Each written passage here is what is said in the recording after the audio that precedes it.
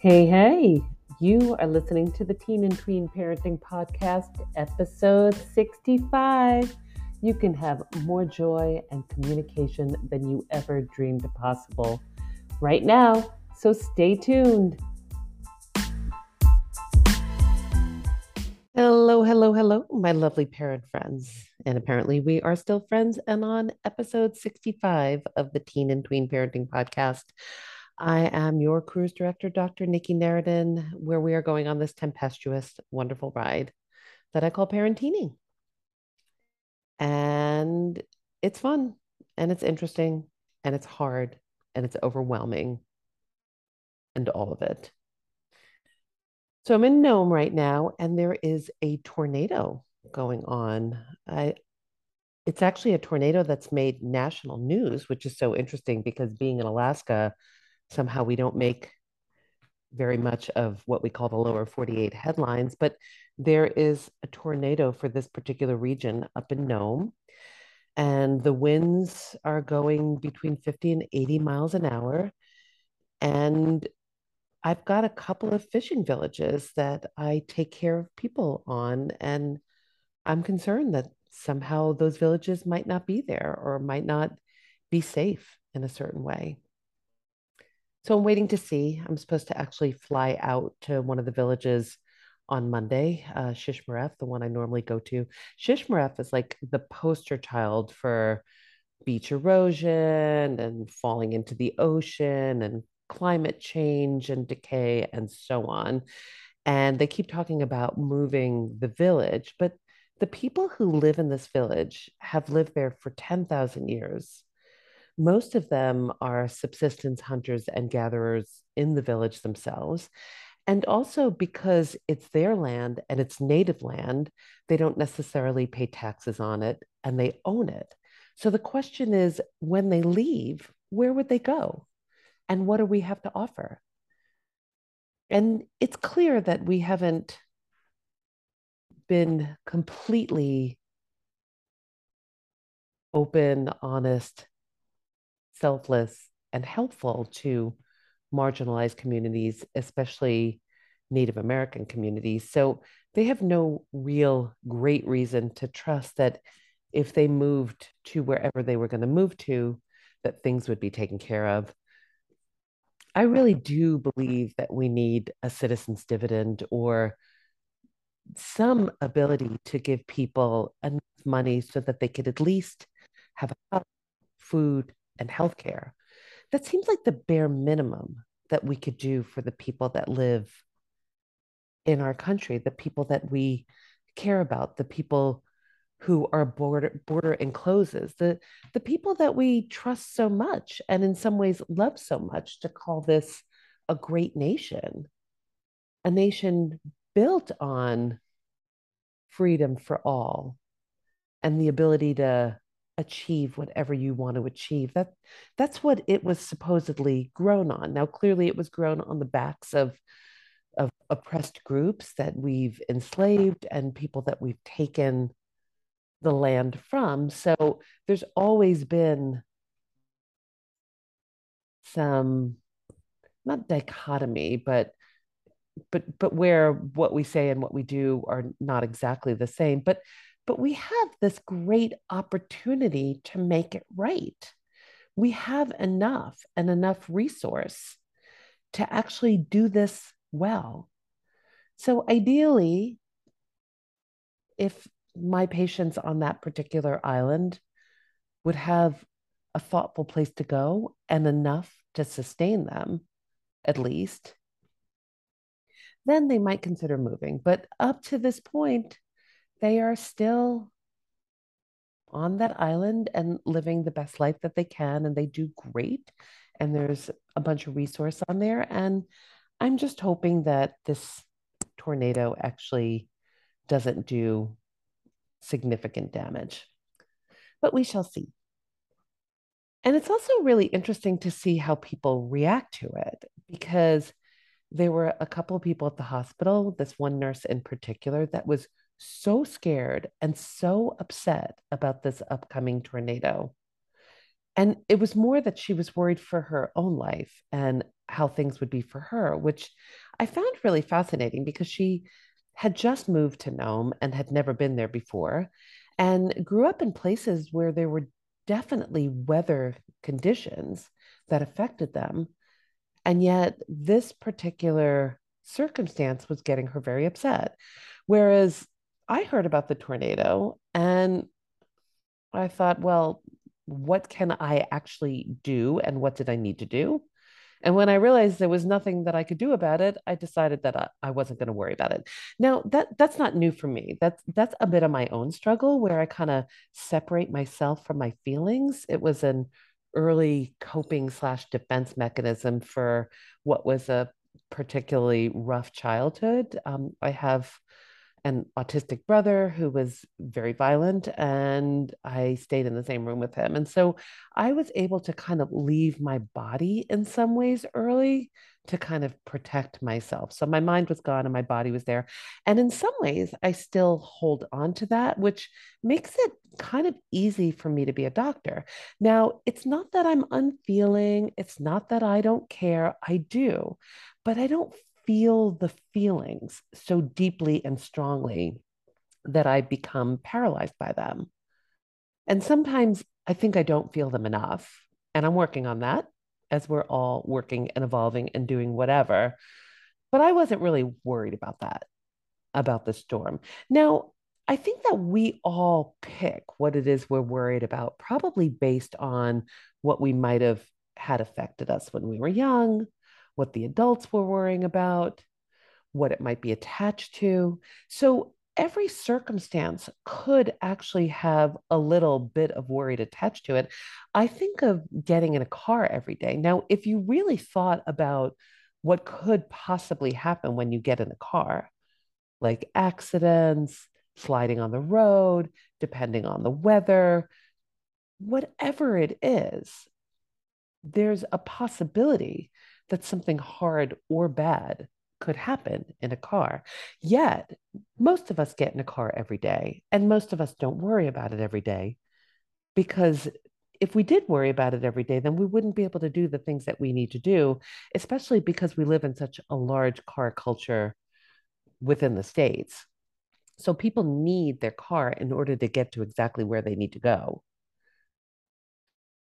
So, just given the circumstances, like getting in a car or maybe getting on a plane or walking to the store or whatever it is, you could somehow decide that there was something dangerous about that and then become worried about it. And the thing that I find so freeing about the idea and the thought that the circumstances actually don't create the worry in my mind and are not a true picture of what is going to come and how we could show up in the world gives us a lot of power to decide whether we want to continue thinking that thought. Now, back to the nurse who was really, really worried about it. It was interesting for both of us to talk about where I wasn't worried because in some ways she could see that there might be another way to look at it. Now, she was very attached to being worried. It was almost like she enjoyed being worried, or there was some comfort in that kind of worry, or that was something that she was so used to doing that it was an easy thing to remember to do. And it was almost easier to do it, even though it caused her a certain amount of angst. And so I texted her today, and it turns out she's fine. And she had a friend come over, and she got to cry a lot about where she was worried. And now she's watching some movies and she's fine. But I do think that often, if we could get in touch with the idea that our worry is not necessarily a true picture of what's going on, and that there might not be something specific to worry about, or that worrying in and of itself is not very useful to us, then we might get a glimpse into some earlier place where we were worried, which is kind of the base of the pyramid of wherever that stemmed from, either something that happened early on, or something that happened intergenerationally, or something that's happening within society, all of it. then we get to work even earlier and kind of unravel whatever the difficulty, the feeling, and the emotion was at a younger point in our lives. Now, if we could tap in to the emotions that we were feeling when we were younger and then be able to work on those things in however you like to work on them, I like to actually go back, think about them, and then develop whatever the feelings were that triggered them, and then allow those feelings to come out based on whatever the memory was. And sometimes you won't even remember what it is, but like I said, it's a glimpse into the possibility.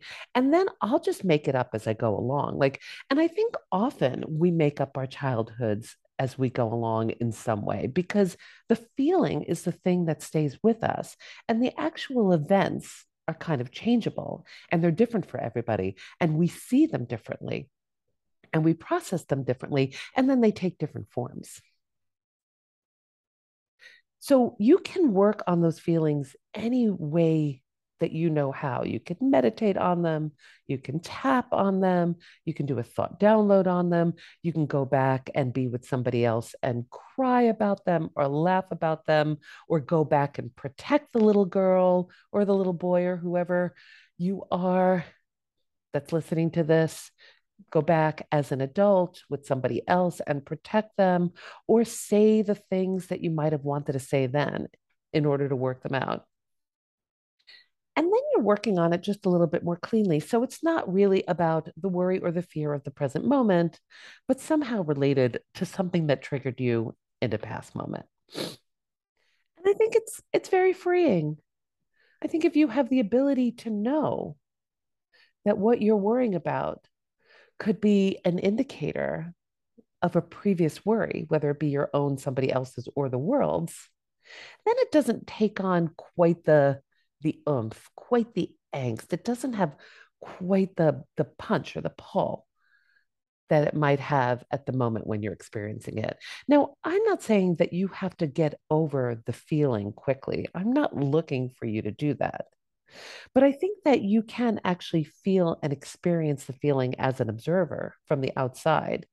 And then you can have an awareness that there is something not completely true about whatever the feeling is. And when I say not true, it is a perfectly true feeling, but not necessarily true about the circumstance you're in and what the outcome will be. And that gives you a lot of wiggle room, a lot of ability to think something different, to decide something different, to look at a different perspective. I think that's extremely, extremely freeing. There was another thing I was thinking about, and I was doing a Course in Miracles, and I don't know if you guys know what a Course in Miracles is, but I really don't even know what a Course in Miracles is. But I think there was a Columbia professor who decided that somehow the world was taking this negative turn where somehow we were believing all of our fears, all of our aggressions, all of the things that we thought were victimizing us, everything that we wanted to fight back. It became very, very selfish. And also the ego, which is the one that really does think about the self, was becoming so large and so big that it was really hard to connect with other people. And so they put together this Course in Miracles, and really, it's the idea that everything kind of starts in our mind, that the thoughts that we have are not necessarily the true version of reality. So you go through a different exercise every day. Now, I was just doing this on the plane back and forth from Nome, and I would do like one exercise a month or something like that. And basically, there are 365 little exercises. And really, it's just about applying some principle to whatever it is that you're looking at or thinking about in your daily life, and deciding to think about it just a little bit different, to see a little bit more peace in it, to not react in a certain way. Those types of decisions. And those are decisions that we get to make every day with everything that comes out at us. We could decide to react, respond, or not. So there was this one idea that you are not a victim to the circumstances outside of you, nor a victim to the circumstances in your mind. And I think about that a lot because I've chosen a lot of the situations that I'm in, and I still have, in some ways, decided that I'm a victim to it. And that's pretty amazing to me because I'm not. So I'm going to give you an example of it. I was sitting down and meditating. Now, I've chosen to meditate in the morning. And if you've listened to my past episodes, you know that I think meditation is probably one of the most important things that you get to do to slow down your mind, to watch yourself from the outside looking in, and to be able to know that all your thoughts coming through are just thoughts and that you don't have to respond, react, or do anything about them. It's the time to slow down the momentum of all of the thoughts that have kind of taken control of your mind. Now, that doesn't mean that the thoughts don't come through. It just means that you get to watch it almost from an outside perspective, which is a place that you have more control over. Because once you think that the thoughts are controlling you from the inside out, then you have no power there whatsoever. You have no ability to change anything because it becomes too overwhelming. So I was sitting there meditating and I kept thinking, I don't want to do this. I shouldn't have to do this. Don't make me do this. This isn't too long. And then I thought to myself, oh my God, in my mind, I have victimized myself for the thing that I actually chose to do. I chose to meditate. I chose to sit there. Nobody told me to do it. Nobody had a gun to my head. I was doing it because I truly believed that this was a really important thing for me to do for my own peace of mind and evolution. Yet I was still feeling victimized by the choice that I had made, as if I should be doing something else or should be going someplace else. And that's true about the job I have and going to the small fishing village, which I'm supposed to go to on Monday, that I kept wishing I didn't have to go, that I kept hoping for bad weather, which we ended up getting, but I'm really not hoping for it. So something that I was thinking, and again, you don't have to believe all the thoughts you have. Your mind is this crazy thing that just offers thoughts up, most of them to protect yourself, and a lot of them just practiced and rehearsed thoughts. And I chose to go to this village and I chose to have this job. And if I didn't want it, I could actually change something. And instead, I felt completely victimized by it. And so I started working on that thought that I am not a victim to my circumstance, nor am I a victim to the choices that I make, that I could decide to be as open as I can to them and as helpful as I can. And I could decide to make a different choice if I want to. So if you can, to use that idea about that you are not a victim to the circumstance that you're in. Now, I'm not saying that there are not a lot of oppressive circumstances that happen, but it's almost like we become a victim in our mind. And then we do the work of whatever the oppressive circumstances are. But if we can actually decide that we aren't a victim to whatever is going on, and we can always leave the situations if we want to, that doesn't mean something bad won't happen or something different won't happen, but the choices are still there. I was talking to a medical student about this before, where often some of the doctors that I knew back in New York, when I would call for an opinion about something that I was confused about, usually I'd be calling a specialist. Sometimes they would seem angry with me. Now, these were specialists that were actually there to help me. I'm a family doctor, I'm just a primary care doctor, not just, but that's what I am. And I was calling to ask their professional opinion about something that they chose to do in a situation within the hospital that they were paid to be at, that they chose to be at. And they seemed angry and annoyed at me. And all I kept thinking was that I am not making your life hard. This was a choice you make. Your mind is making your life hard about a circumstance that somehow you feel was not in your control. Just fascinating to me. Anyway, just little tidbits and snack size ideas for you guys to think about in order for you to have the most joyous, harmonious life, in order for you to not have to respond and react and show up in ways you don't want to, but rather let the situations come to you, decide what you need to change and not change, and all from your abilities to decide what to think on purpose. All right, that's what I got for you now. If you want to dive deeper into this, first of all, sign up for my newsletter at Nikki at drnikkinaridon.com. That's Nikki, Nikki, at drnikkinaretin.com. And then direct message me and see if you want to work together. Like, if you want that joyous, harmonious relationship, you can have it now. I don't have a lot of time.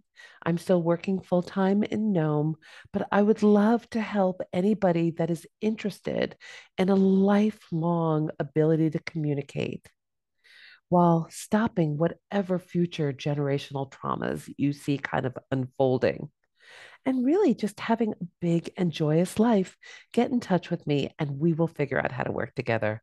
All right. I love you guys. Bye.